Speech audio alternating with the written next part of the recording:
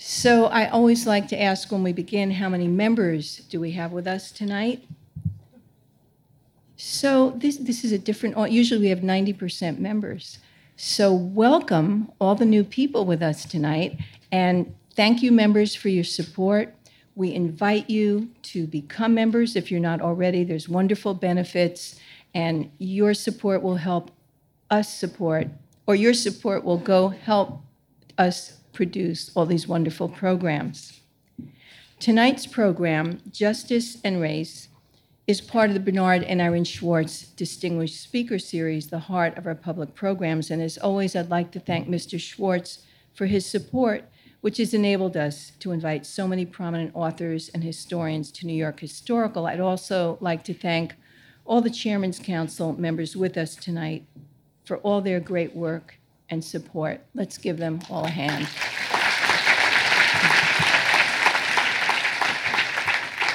And for the members who are here who know about our programs coming up, and those of you who don't, coming up this Friday, February 12th at 7 p.m., we'll be screening the film Glory, the 1989 film, the Civil War epic that follows the first all-black regiment of the Union Army, with introductory remarks presenting the film.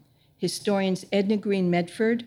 She is, I believe it's the head of the African American Studies Department at Howard University, David Blight and Harold Holzer, three great people to introduce the film, and we hope you'll join us also for the corresponding program the next morning, Saturday morning, with a continental buffet breakfast, reconstruction at 1:50. That's the next morning, 9:30 a.m. to 11 is the program. 9 a.m. is the buffet breakfast, and that is with Edna Green Medford, David Blight, Harold Holzer, and the other great historian, Eric Foner. It's going to be quite a panel. There are some tickets left.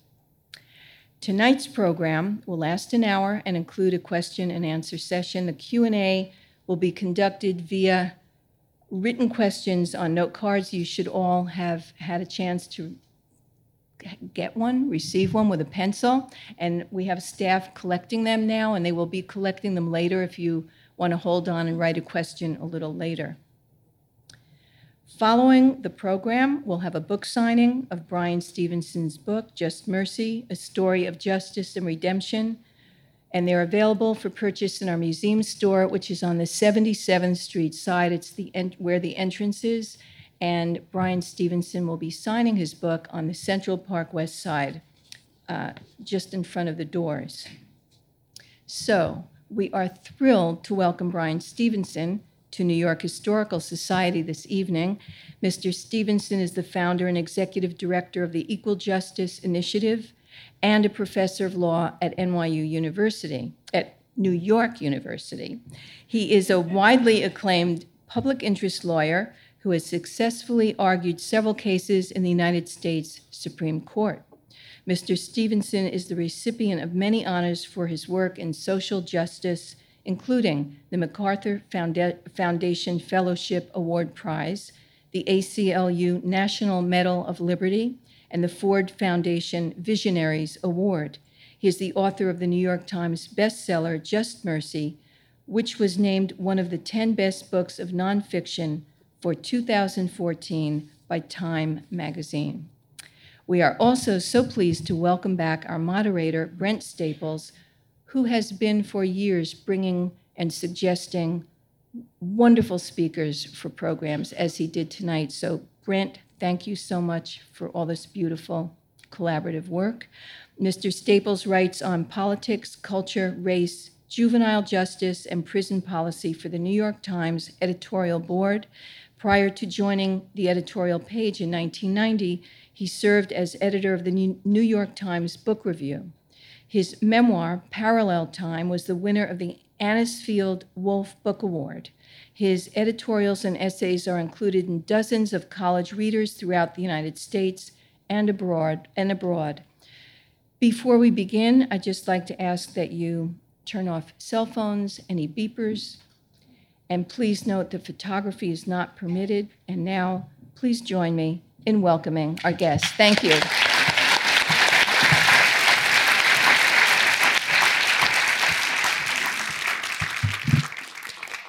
You know, Bryan, I've been writing editorials, criminal justice, for a long time, the New York Times, and often when I sit down to write one after a Supreme Court decision or some other big event, I feel that I'm sort of channeling your career and your life and your exploits in the court.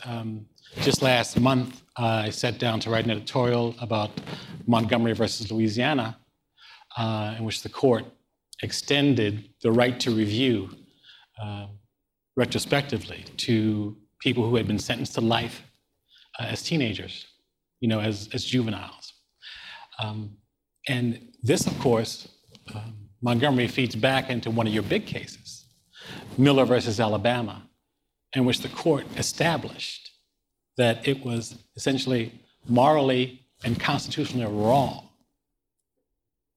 to sentence a juvenile to life, mandatory life, without possibility of parole. And the case just a couple weeks ago was extending that right retrospectively to the people who had been in jail before the ruling. What did you think about that ruling, and how did you feel about it in your long trek toward here? Yeah, well, I was gratified because when so this whole effort to challenge the way children are prosecuted in this country, for me, began a long time ago, and I noticed that my clients were getting younger and younger and younger. And, it was a consequence of, 30 years ago, listening to criminologists go around this country, talk about how some children aren't children. Some kids may look like kids, they may sound like kids, but don't be deceived, they're not kids. And I watched these criminologists come up with a term to demonize a whole generation of children, mostly Black and brown kids. And they said that these kids aren't kids. They said these are, quote, super predators. That's the word they used. In the 1990s, yeah. 1990s. And every state in the country lowered the minimum age for trying children as adults. And what we created was this world that very few people knew about, with hundreds of thousands of kids in the adult prison system, some in jails and prisons with adults where they're at risk of sexual abuse and violence. And then these kids sentenced to die in prison, some as young as 13. And so when we started doing that, when we challenged and won Miller, I think we assumed that Miller was definitely going to be applied retroactively. We didn't actually think that was going to be a question. And most of the states that reviewed this question of whether you had to give relief to all of the kids who were subject to this mandatory life without parole said that, yes, of course it applies retroactively. And it was just really a handful of states that gave rise to this Montgomery decision, but they happened to be the states with the largest number of children sentenced to die in prison: Pennsylvania, Michigan, Louisiana, Alabama. And I think one of the frustrations for me generally is that we are still so corrupted by the politics of fear and anger. We're still so resistant. When the United States Supreme Court says this is cruel, this is unusual, this is unconstitutional. This is unconstitutional. There are people having meetings to say, well, do we have to spare everybody?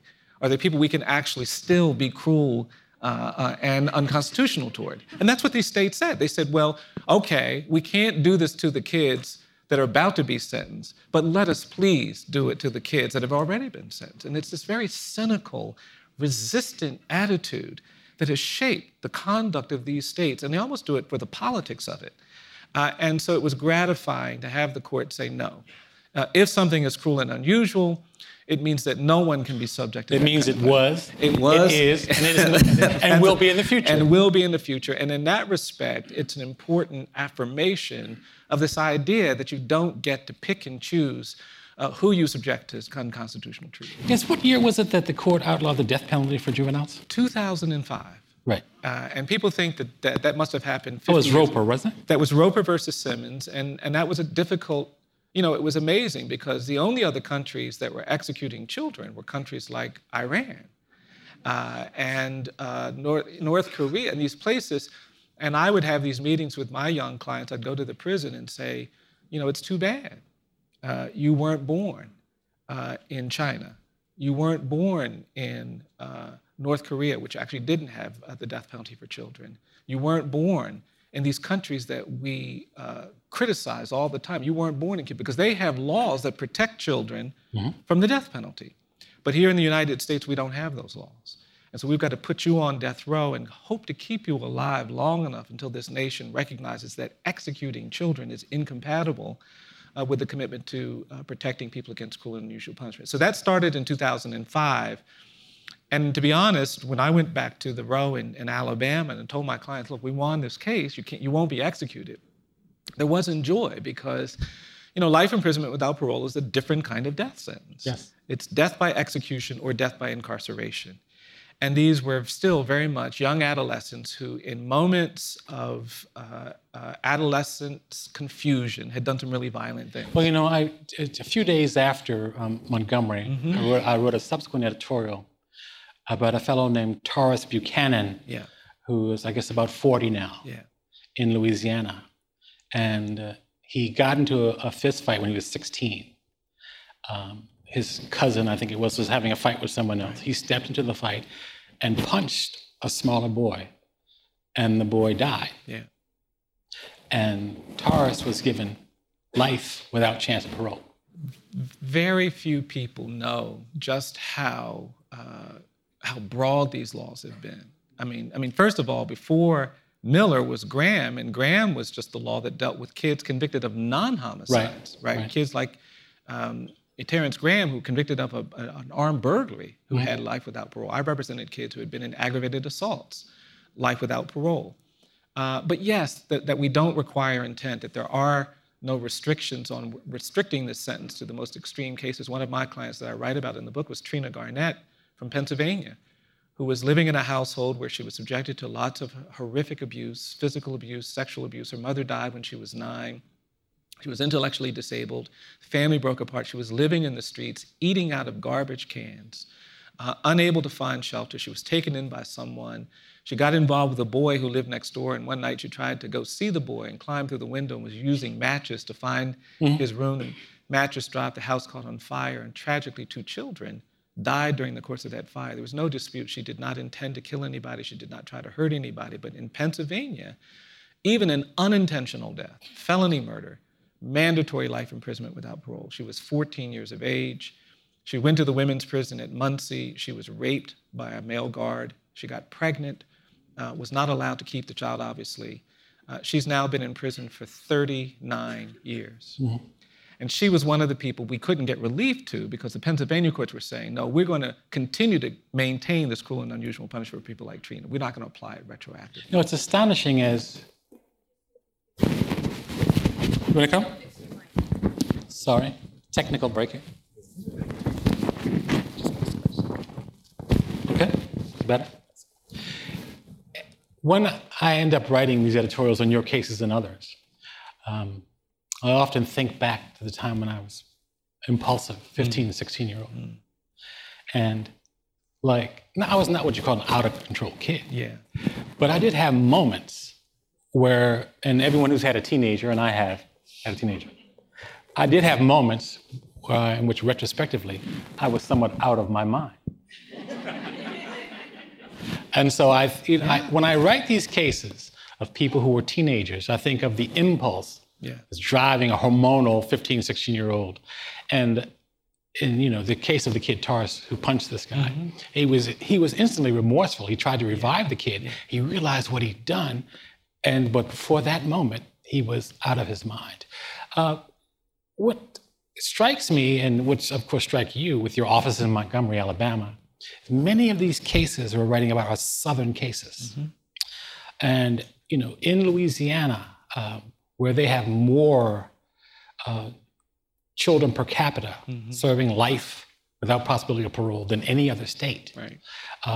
They argued tooth and nail not to have to apply the new Miller standard retroactively. But now they're going to have to at least give people a hearing for that kind of thing.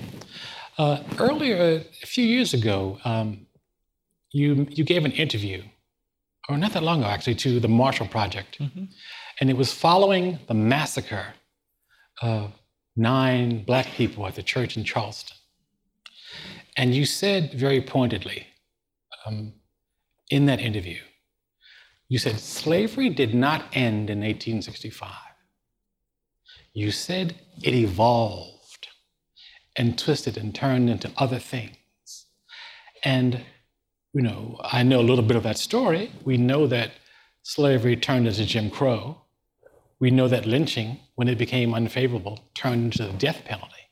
So talk a little bit about this, the evolution of slavery as it has entwined itself, the ideas, into the criminal justice system. Yeah, I don't think we can understand these issues of mass incarceration and excessive punishment without having a deeper discourse about our history. I really do believe that all of us in this country, we are infected. We are burdened by our history of racial inequality. It has compromised us. We are struggling to recover from a narrative of racial difference that has corrupted all of us. We see the world through this racial lens, and we can't just turn our brains off. There is this history that we have to deal with.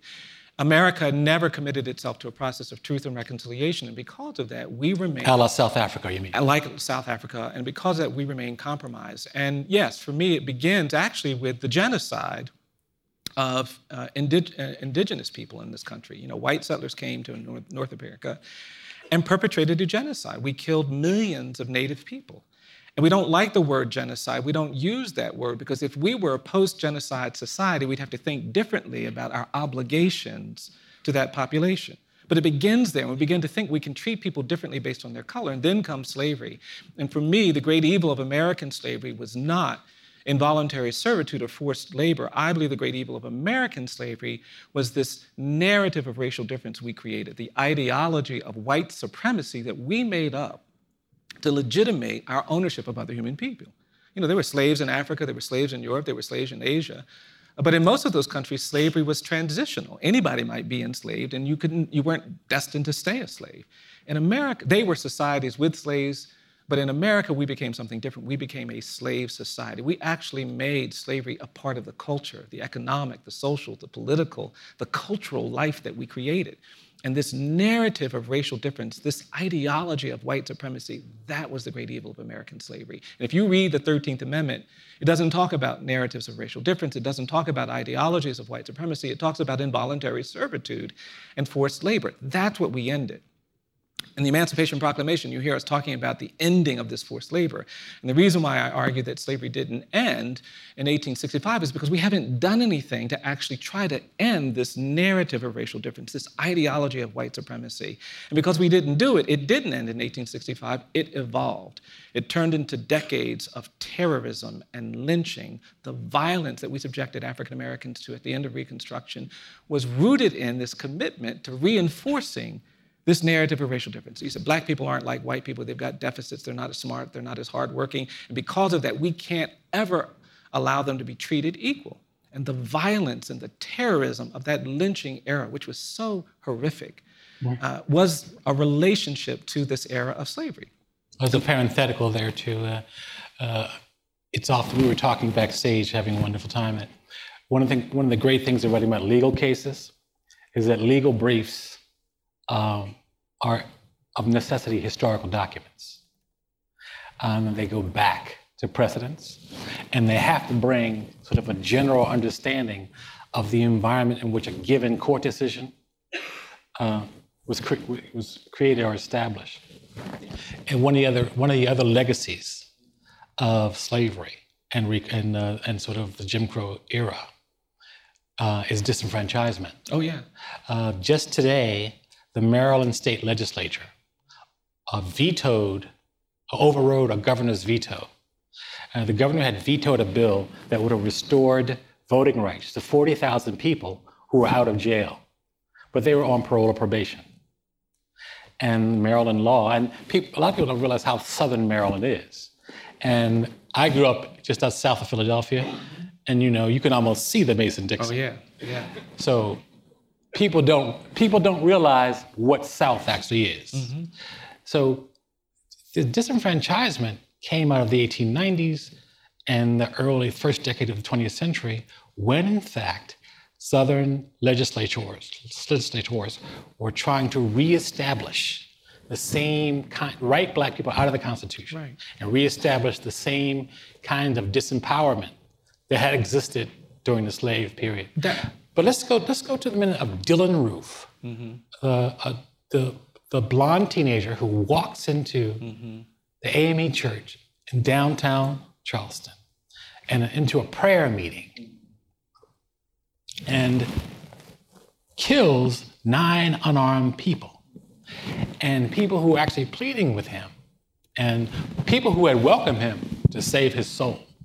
Now, show me, how is slavery involved in that? Well, I think, if you understand that the evil of slavery was this idea that black people aren't as good as white people, that they're different than white people, and that they have to be made subordinate.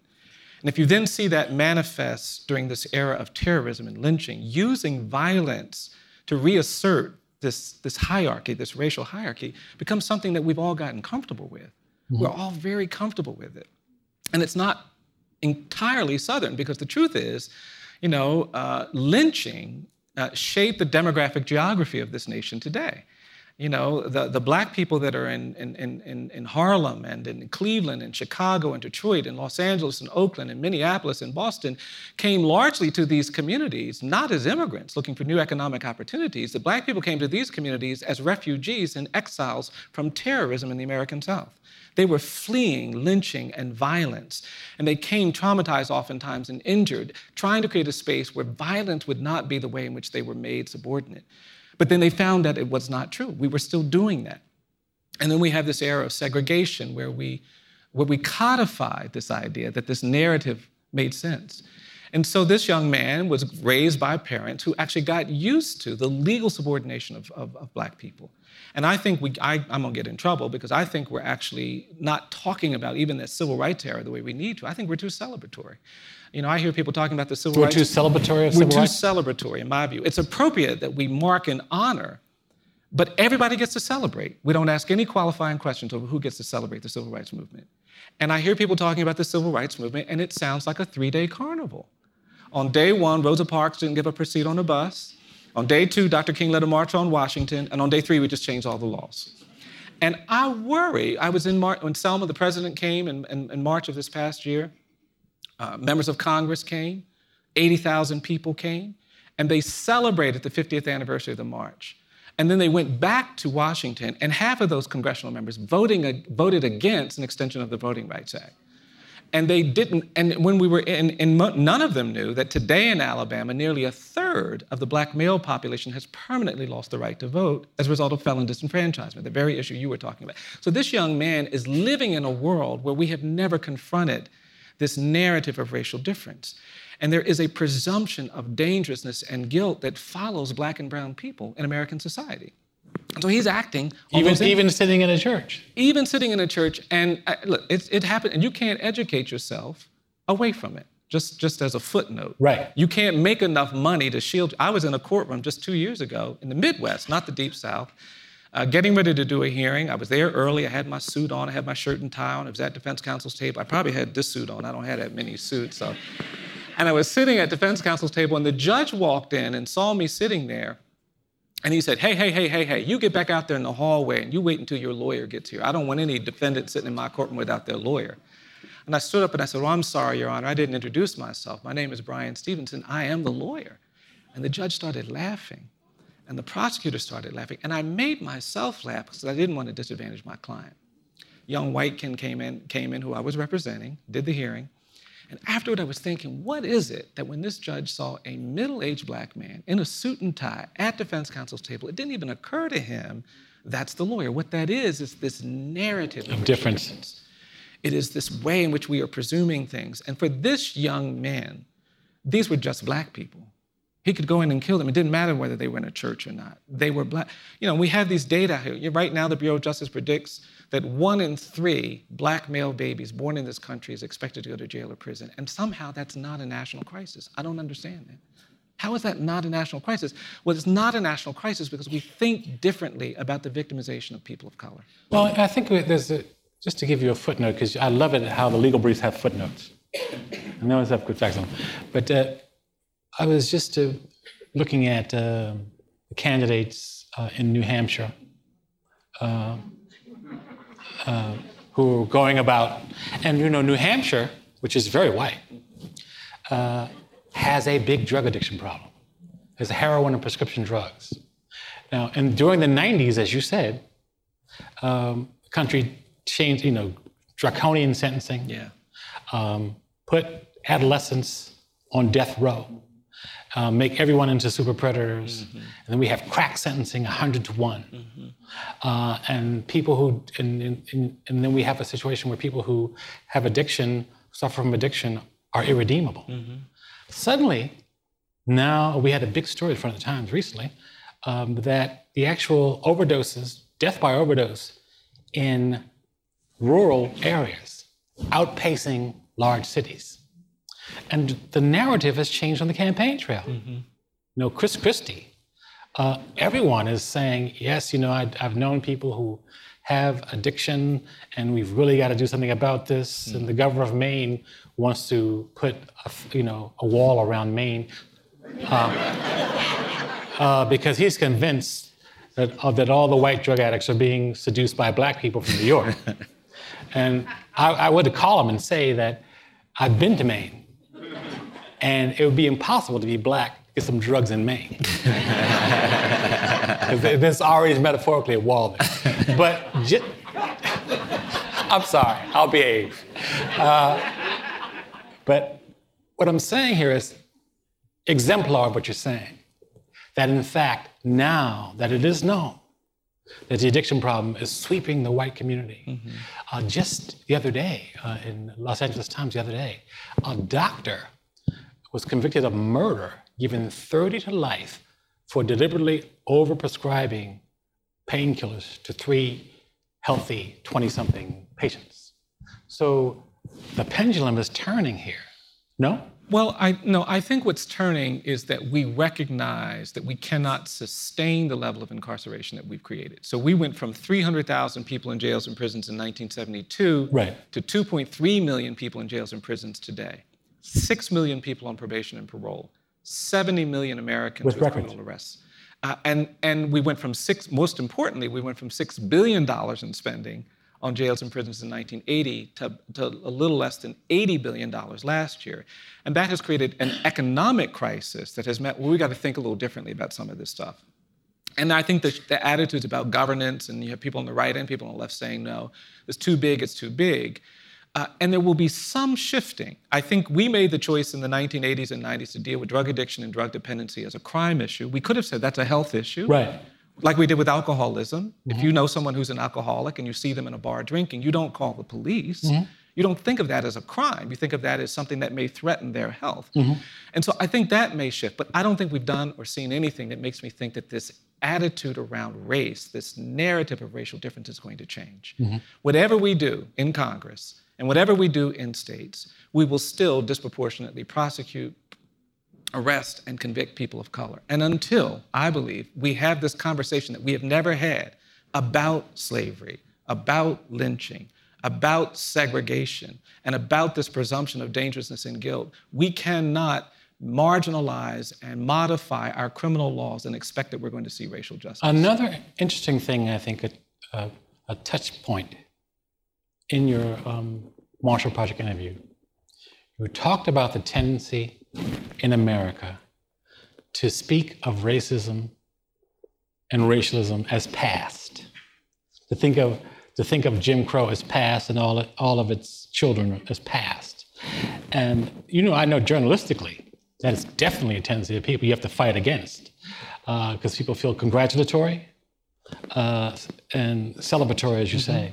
So you're saying that you can't have the discussion unless you exclude that easy out of thinking of it as past. Absolutely. I mean, you go to South Africa and people will tell you that there couldn't be progress without truth and reconciliation. In Rwanda, they will tell you they can't recover from the genocide without some commitment to truth and reconciliation. If you go to Germany and you go to Berlin, you can't go 100 meters without seeing markers and stones that have been placed at the homes of Jewish families that were abducted during the Holocaust. The Germans actually want you to go to Auschwitz and reflect soberly on the history of the Holocaust. In this country, we do the opposite. We don't talk about slavery. We don't talk about lynching. There's not a place in America where you can honestly engage with the history of lynching or the history of slavery. We don't talk about the hard parts of segregation. And we don't talk, and it is present. And because we haven't talked about it, there is this romantic, horrific narrative that still prevails. In my state of Alabama, If you come to Montgomery, there are 59 markers and monuments to the Confederacy in downtown Montgomery. Until 2 years ago, there wasn't a word about slavery. In the state of Alabama, we had Jefferson Davis's birthday is a state holiday. Confederate Memorial Day is a state holiday. We don't even have Martin Luther King Day. It's Martin Luther King / Robert E. Lee Day.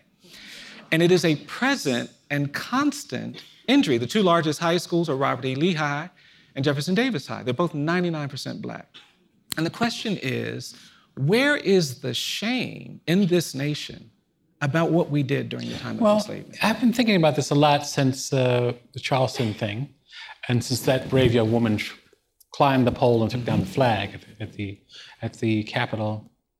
And when I try to explain it to people, I say to them, when the South filled its streets and public squares to memorials to slavery, Jefferson Davis, Bedford Forrest, the whole thing, Black persons were non-persons in the eyes of the state.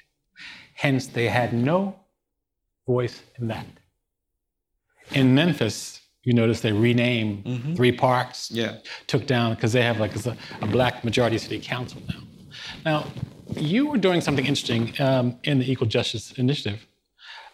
You've now begun to stir up trouble by going around the South documenting lynching places.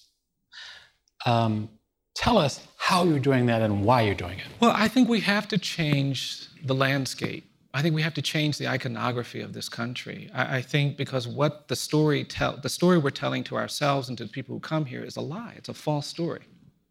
We did enslave people. The Black people in this nation are the descendants of enslaved people, and you can't find that in the landscape. So we want to put markers at all the places where the domestic slave trade was active. The places in Montgomery and New Orleans and Savannah and Memphis, they need to be identified and recognized. The history of terrorism that shaped this nation for the first half of the 20th century, that created these Black communities in the urban North and in the West, that have created this dynamic that we see in our modern criminal justice, it needs to be marked. And so we want to put a marker at every lynching site. We're doing a project where we're actually going to lynching sites and we're collecting soil from the spaces where people were lynched. And we're putting the soil in jars, and we put their names on the jar, and we put a date on the jar. And this soil represents kind of a living exhibit. We want to build a memorial. In Montgomery, we've just bought 6 acres of land. We're going to build this memorial because there ought to be a place in this country where you can come and confront the history of lynching and terrorism in this nation and what it George Wallace is rolling over in his grave. George Wallace. But we need all the tools of culture and art and architecture and music and theater and literary writings if we're going to recover from this horrific shadow that follows us. I don't think, and for me, it's not just for people of color. It's for everybody. We are not free in this nation when it comes to race. We're not. You start talking about race, people get nervous. You start talking about racial justice, people are looking for exits. It's an area that we haven't actually achieved. There is something better than what we have experienced in this nation that is yet in front of us, but we're going to have to fight to get it. Let me just give the audience a little taste of the currency of race, of this issue. My father-in-law, who turned 85 this week, is the son of a minister who was a field agent for the NAACP in Missouri, investigated lynchings, and went to lynching sites with his father. So that's how current it actually is. And we were backstage just talking to Bryan. This is, one of my sort of specialties, Reconstruction and the backlash against. I think what I've also said, and parenthetically, is that the backlash against Obama, in my view, is very much like the backlash against the Black middle class and free Blacks at the collapse of Reconstruction. I find it equivalent. But let me say also that just to paint a picture here, there is a Civil Rights Museum in Atlanta, and there was an exhibit here several years ago of about lynching, and they're lynching postcards. Up until 1908, you could mail a postcard. I think it was 2008. You could mail a postcard through the U.S. mails showing a burned or mutilated Black corpse in the scenes of lynching. It was legal to do so. And those cards are still extant. And I know a gentleman who collects them. And he had them stored in Atlanta, and he wanted to bring them into the museum. And the museum creators were having difficulty getting the stuff in. And I called them, and I chummed up, and I said, "What's the problem here?" And the guy said, "Well, you can't repeat. I'm not saying this." He said, "So I'm telling you what he said, but you can't tell anyone." What he said was, people in Atlanta, white people, were afraid of coming to that exhibit, seeing themselves posed next to black corpses as children, and seeing their parents in the crowds. So, go on. Well, I think that, I do think that we are burdened, and I don't think we can hide from it. We can run, but we can't hide, as they say. And I think that's what we've been doing. I really do. And we have to change that. We did a project, and just to kind of personalize this a little bit, I know something a little bit about running, but still not being able to hide. My grandmother was the daughter of people who were enslaved. We were talking about this. My great-grandfather was enslaved in Caroline County, Virginia. And my grandmother was in my ear all the time talking to me about this experience of growing up enslaved. He learned to read at 12, knowing that he could have been sold or killed for having that skill, for having that ability. And my grandmother had this great way. She would educate us. She was just powerful and wise. And when I would see my grandmother, she would give me these hugs, and she'd squeeze me so tightly I could barely breathe. And then, then she'd ask me an hour later, she'd say, "Bryan, do you still feel me hugging you?" And if I said no, she would jump on me again. And if I said yeah, and by the time we were 10, she had all of our grandchildren trained. We would see her and we'd say, "Mama, we always feel you hugging us." But when I went to Harvard Law School in the 1980s, I didn't tell people I was a great-grandchild of a slave. I started my education in a colored school. When I was a little boy, black kids couldn't go to the public schools in my county. There were no high schools for black kids when my dad was a teenager. I started my education in a colored school, and the lawyers came in and made them open up the colored schools so I could go to high school. And I got to high school, and I got to college, and I went to law school. When I got to law school, I didn't want people to know I started in a colored school. I thought I might be giving away something. And that is the burden. Booker T. Washington School for the Colored. Yeah, yeah, I hear you. That's right. But that's the burden that I'm talking about, because it will accumulate. And now when I think about that, it bothers me that I didn't tell people. And what I find myself doing now is that I'm telling everybody. I want everybody to know that I'm the great-grandchild of an enslaved family. I want everybody to know I started in the colored schools and trying to do what I can. I want everybody to know that there is this line from slavery and lynching and segregation and mass incarceration that disrupts me, that burdens me, that keeps me up at night. Mm-hmm. But I want them to know that there are these burdens so we can figure out what to do about them. Mm-hmm. We did a project where we're inviting people back. We had a woman from Ellisville, Mississippi. Her son called us when the report came out, because we have in our report a page about a lynching that took place there. And her son told us that when his mother was a little girl, 7 years old, her father came home one day and he said, "We have to go. They're going to lynch me and my friend." And he grabbed the daughter and they fled to the train station. They went to St. Louis. And she said her father's friend went back to Ellisville.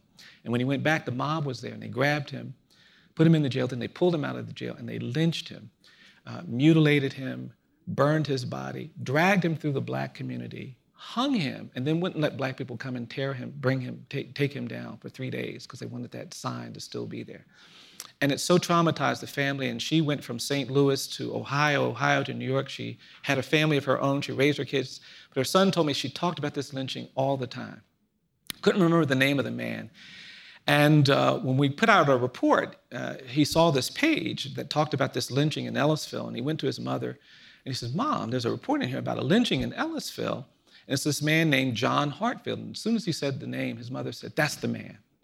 And he started reading about it, and he said his mother got very emotional, very upset. And he finally said, "You know what, Mom, that's okay. I'm going to go back to Mississippi just to find out more about it." And he said, as soon as he said it, she said, "Well, if you're going, I'm coming with you." And this past September, they came back, and we met them in Mississippi, in Ellisville, Mississippi, and we went to the site where this lynching took place. We had a little event there, and it was amazing. His mother, when she made this trip in September, was 107 years old. This took place in early 20th century. And when she got back home, she called her son, and her son told me that she said that, I want you to know how meaningful it was for me to go back to Mississippi and do that. She says, I didn't realize how burdened I have been. She says, but I went back to that site. She says, I feel like I laid my burden down. And there are burdens that we have to lay down in this country. We cannot continue moving forward and still living through this narrative of racial tension, not telling the truth about our history of slavery. On the ground, I mean, you're a charming character. I mean, when he argues in the court, he keeps a matter-of-fact tone about it. Some people get strained. He keeps a matter-of-fact tone about it. He engages people. What is it like to go to a place in Alabama or Mississippi and walk and knock on someone's door, of one of the older residents of the community, and say, hi, I'm Bryan Stevenson, and I'm here to talk about and unearth the lynching and burning of James Jones that happened on this spot in 1920 or 1921, with the town elders standing around, amused, selling food, having a picnic, a carnival of death I'm here to unearth. I'm sure you don't put it quite that way, but what is it like when you do that? I think it's emotional. We did a project where we did go and talk to people, and people are reluctant at the beginning because this is the great challenge of this country. This is the real burden that I feel. We've actually never given people permission to talk honestly about what it's like to live with the legacy of slavery, or the legacy of lynching, or the legacy of segregation. My parents were humiliated every day of their lives. Every time they saw those signs, white and colored, they weren't directions, those were assaults. And we never really gave, my mother's died about 15 years ago, and we never really gave her permission to talk about how painful it was to be smart and bright and talented, but not be able to show that in so many spaces. We haven't created spaces to give permission to talk about the injuries, the burdens. And so when you create a space for someone, it's emotional. It's emotional. People start talking about how they feel wronged, how they feel injured. And we have even now all of these codes, these things you can't do, things you can't say when you're the only person of color in a particular space, or when you're in a space that hasn't been sanitized in a way where you can actually be who you are. And that burden, when you get a chance to address it, it gets emotional. And not only that, it becomes difficult to recover, because you all of a sudden realize that your humanness is being constrained by the lie that we tell ourselves, which is that we don't have to talk about race. Your integrity, your dignity is being compromised because you don't get to speak to the way in which you sweat and you bleed and you hurt and you pain. We told Black people in this country for a century, you're not good enough to vote just because you're Black. We told kids, you're not good enough to go to school with the rest of us because you're Black. And there are injuries connected to that. And so it's emotional and it's cultural and it's all those things, but it's also liberating when you find your voice. Because you start to say things and think things and hear things. You know, I'll tell you another story about my grandmother. My grandmother took me back to Caroline County, Bowling Green, when I was young. And she was amazing. And she said, I want you to come with me. We're going to bring your best suit. And I said, okay. I was about 10 years old, and I went down there with my grandmother, and she made me put my suit on in the middle of the week. She said, now we're gonna walk down the road, and I'm gonna take you someplace. I said, okay. It was a Wednesday. I was confused, because I didn't usually wear my suit until Sunday. And we were walking down the road. It was a dirt road, and I looked at my grandmother. I said, Mama, I got my good shoes on. My dad's gonna get mad at me if I get dust on my shoes. She said, don't worry about your dad. I'll take care of your dad. And we got to a field, and we turned into the field, and my grandmother took me to this cabin out in the middle of this field. And I didn't understand what was going on. We got in front of the cabin. She said, we're going to go inside here, and don't say anything. She said, but you're going to hear something when we go inside. And I want you to hear it, and I want you to remember it. And we went inside this cabin, and I stood there, and I was holding my grandmother's hands. And it was an empty cabin. I didn't hear anything. And I couldn't figure out what was going on. And then I saw my grandmother cry. I'd never seen her cry before. And I couldn't figure out what was going on. Because I didn't hear anything, I started crying too. And she squeezed my hand. She took me out. And I said, Mama, why were you crying? She said, don't worry about that. And then I said, Mama, I didn't hear anything. She said, yes, you did. And we walked past that field. I didn't even really remember it until I was doing a paper on her many years later. And I was talking to her about her background, her history. And she said, you remember me taking you to that shack, that shack in Bowling Green? I said, yeah, I do. She said, you know what that shack was, don't you? I said, no, I don't think I do. She said, that was the slave cabin where my father was born. And I go there every year. And she said, I told you were going to hear something. You have to tell me now what you heard. And right now, my office is on Commerce Street in Montgomery, Alabama. And I walk down to the river where thousands of people who were enslaved were brought by rail and boat and were paraded up that street and were put in slave warehouses. I walk up to the auction space where they were sold. And it's funny, here I am in my 50s, remembering this story with my grandmother, and I never heard it then, but I think I hear it now. And when I walk up that street, I feel like I hear the sounds of enslaved people who we have never honored, we have never acknowledged. When I go to these lynching sites and sit down with these families, I feel like I hear this anguish, this weight, this burden that has never been lifted. When I go into spaces and talk to people about the stain and the anguish of having to deal with segregation, I feel like I hear something that needs to be heard. I know when I go into jails and prisons, I hear pain and anguish and a kind of weight that we have not addressed. And so it is emotional to create spaces, but it is necessary that we create them. Because through those spaces, we actually find our voice. We say the things we need to say to actually begin to tell truth. You can't have a conference and say truth and reconciliation. You can only get to reconciliation when you tell the truth and people are motivated to respond to that. Mm-hmm. And we haven't told the truth about our history in this country. And until we do that, we will not be free.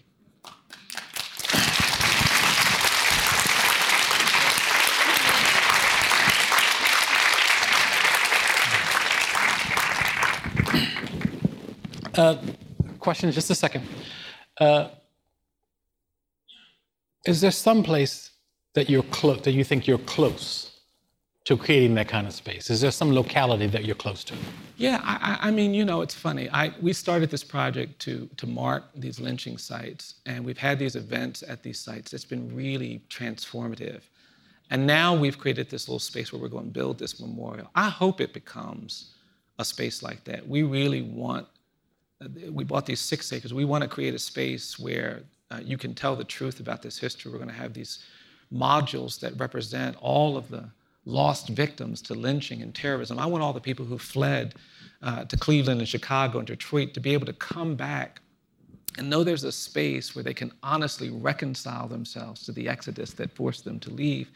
I want there to be a place that when there are police shootings of unarmed Black men and boys, you can go and actually put in context the violence and the anguish that you're experiencing. There ought to be a place that you can go. And so I'm hoping that this memorial site that we're trying to build in Montgomery will be a place like that. The other place that I find are in these spaces where people are allowed to be fully human, where their dignity and their integrity is not constrained by this narrative of racial difference. And every now and then in a church, and every now and then in a meeting, and every now and then in a gathering space, and every now and then on a campus where people are motivated and committed, you'll sense something that feels like the kind of freedom that we're trying to achieve. Before I get into the question, I would just say were I teaching a class at this point, I would turn to the class and I would say, if there's one takeaway, that word, I hate that word, but I think, if there's one takeaway from what Mr. Stevenson said, what we've learned, I think, in this country in the last 2 years, in the period, at least since Ferguson, that it is impossible to speak honestly about race and racism in America if you're beginning at the event you're describing. You have to bring history into that discussion. It's not possible to talk about it. So now we're going to questions. There are many African Americans who have no hope for equality in the U.S. What would you say to them? Should we have hope for equality? You have to have hope. Hope is not an option when you are suffering inequality, when you are suffering from poverty and disability. I mean, I think for me, you know, the 4 things you have to be willing to do to actually create change is you've got to be proximate, you've got to get close to the places where there's inequality, because you can't solve problems from a distance, you've got to get close. You've got to change the narrative that sustains the problem, and you've got to be hopeful. You have to be. I mean, I never met a lawyer until I got to law school.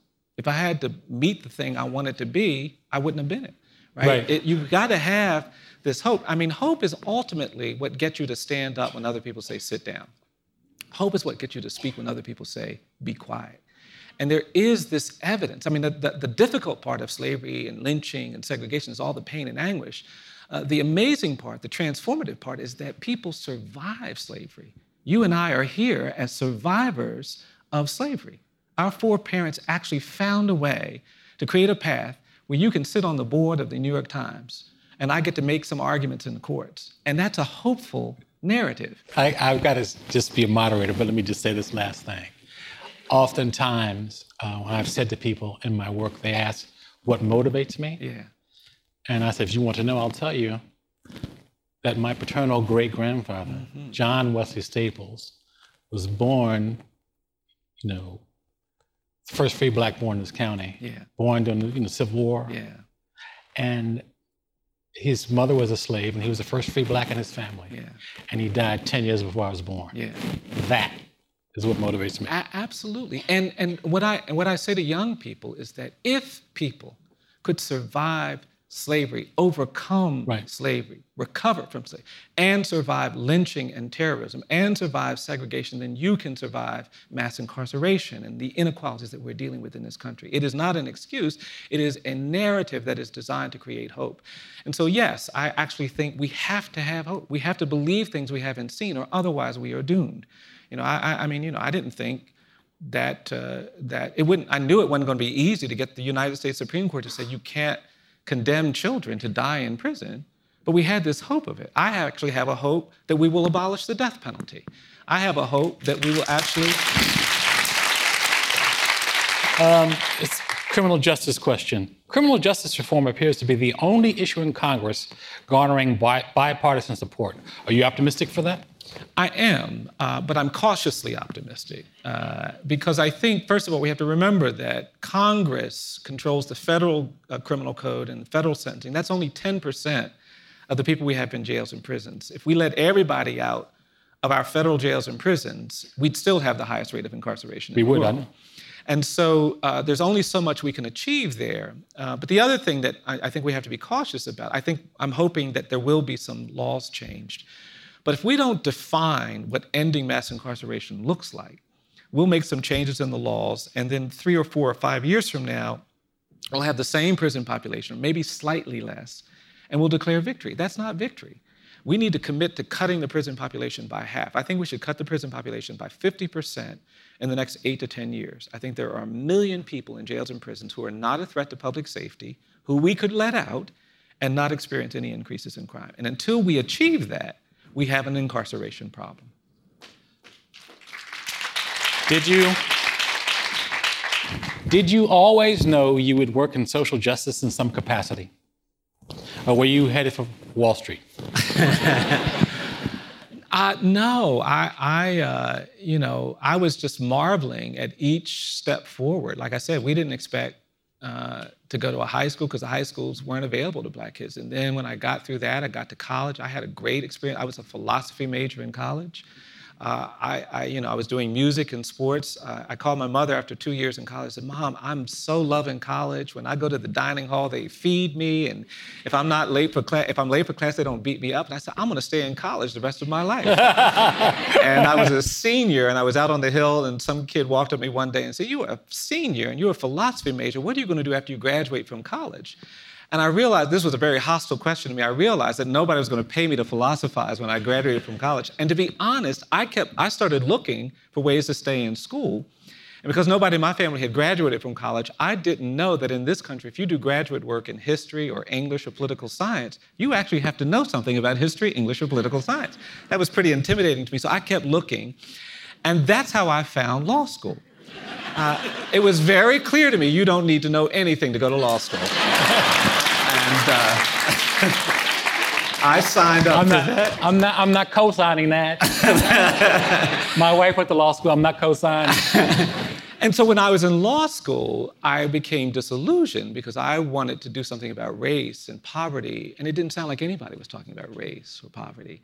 And so it was really getting close to people doing social justice work that turned me on. But no, I didn't have an idea of even what lawyers did. Once I saw something that I thought I might be able to contribute to, it was clear to me that that's what I wanted to do.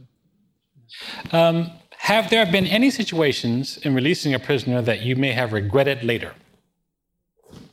No.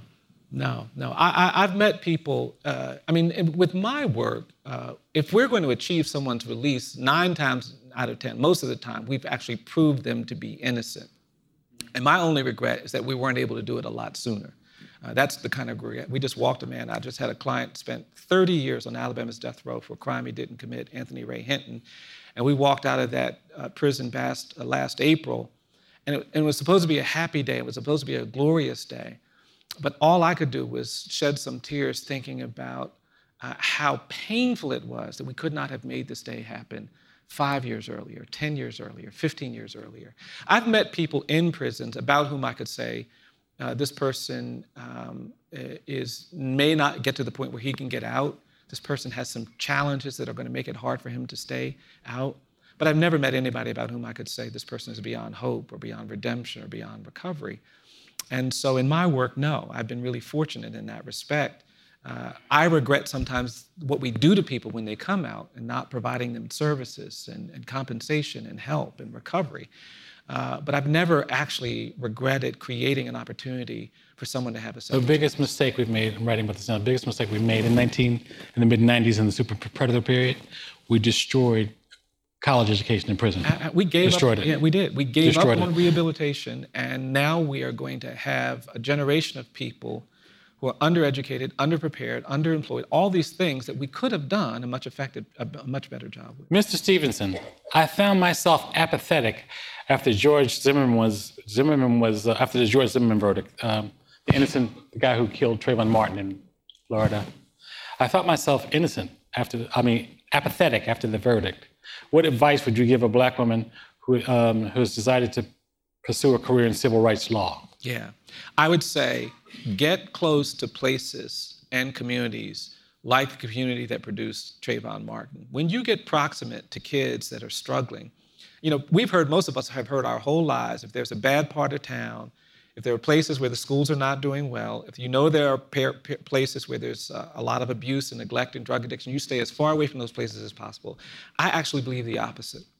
I think if you want to do civil rights work, if you want to do justice work, if you want to do meaningful social work, you've got to go to the places where kids are struggling, where schools aren't performing well, where people are being abused and neglected. And when you get there, you'll find you have power that you didn't think you had. Sometimes it is the very act of being proximate to suffering and inequality and injustice and being a witness to it that gives you the power, the insight, and the ability to make a difference. Your very presence can be part of the solution. That's Gandhi. Yes, it is. And there is something transformative there. There are a couple questions that I'm going to combine, forgive me, because they're pretty much the same.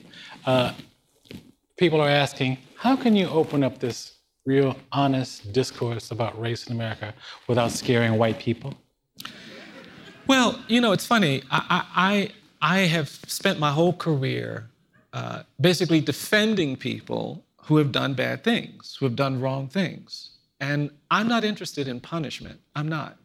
And that's the first thing I say. I don't want to punish people for our history. I have zero interest in punishment. I'm interested in recovery. I'm interested in how we repair. I'm interested in finding a way forward. And I've stood with a lot of people who've done a lot of bad things. And that's why, for me, it is that identity that becomes part of the solution. I'm not interested in blaming and shaming. I do think we have to have shame. I think shame is actually a healthy relationship to the things that you do wrong. When you mess up, you need to say, I'm sorry. You need to feel something behind that. But for me, it's not about punishment. And I think we've become such a punitive society that we don't want to talk about anything bad we've done, even 200 years ago, because we're afraid of what kind of punishment we're going to have to suffer if we acknowledge it. So I think making the commitment that this is not about punishment, this is about recovery is the first thing. And then the other thing I'm going to say is that, white people aren't free either, right? We have a generation of people who are white in this country who were taught by people they love and trusted that they are better than other people. Either directly, they were taught this, or indirectly, because of their skin color. And for me, that's a kind of child abuse. And we need to help people recover from that lie. We do. If you look at our world around you and you think, well, lawyers are this color, and doctors are this color, and teachers are that color, and this is that color. And it's a kind of misdirection. It's a kind of miseducation. Even Barbie's figured that out. Even Barbie figured that out. That's right. And so we have work to do to create a world where we're not burdened by this lens. And so for me, it's about getting everybody to a healthier place. What is your perspective on reparations? I think anyone who makes a mistake and hurts another person wants to do something to help that person recover, or you don't recover either. So I think we actually have to talk about it. For me, it's a different thing. People think reparations, they think money. I don't think that. So I think in the states that denied people the right to vote for a century, in the 1960s, I don't know why we didn't start thinking about, well, what would be responsible in light of that? I think one thing that might have been responsible is if in these states we said, oh, if you're Black, you don't have to register to vote. When you turn 18, you are automatically registered to vote, because we denied Black people the right to vote for so long. I think it would have been appropriate, and to me, that's reparational. I think we should still have that conversation. I think in those states that deny people the right to vote, you shouldn't have to go to the polls and cast a vote. I think the state should come to your house and get your vote. I mean, why would that be so wrong? And it would say something about a commitment to the right to vote for people of color. And if I get carried away, I might say in those states, maybe Black people should be able to vote more than once. You know, I don't know. Last question, then we're gonna roll out. You had an editorial till you got that point. that editorial is not running tomorrow's paper. How can we get involved with EJI and the inspiring work that you do? Well, I appreciate that question. If you go to our website, it's just EJI.org. We ask people to just sign up to become a part of our community. You can certainly support our work. We're doing these programs all over the country. We're eager to have a community of people stand with us as we try to advance some of these things. We're doing these projects in communities all across the nation. We have tools. I didn't bring any tonight, but we have a calendar that's kind of a tool we use to do some of this education. It's a really, for me, it's a great tool to begin having conversations. It's not a happy calendar. We don't have Barack Obama's birthday in there or anything like that. We have the dates of a lot of these really challenging moments in our history. We talk about the internment, the placement of Japanese Americans in concentration camps. We talk about... Thank you for calling it a concentration camp. Yeah, absolutely. That's what it was. I mean, we have to use these words. And so it's a count. So we invite anybody here who wants one of the counts, just say, I was with Bryan at the Historical Society, and I want a calendar. We'll send you a calendar, and we'll begin a dialogue with you to engage you in this work. And we'd love to have you support us. Thank you all for coming. Thank you.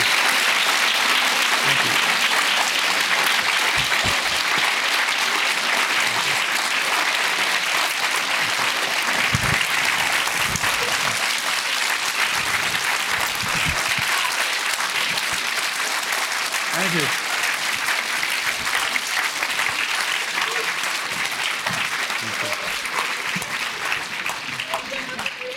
Bryan Stevenson and Brent Staples, thank you so much.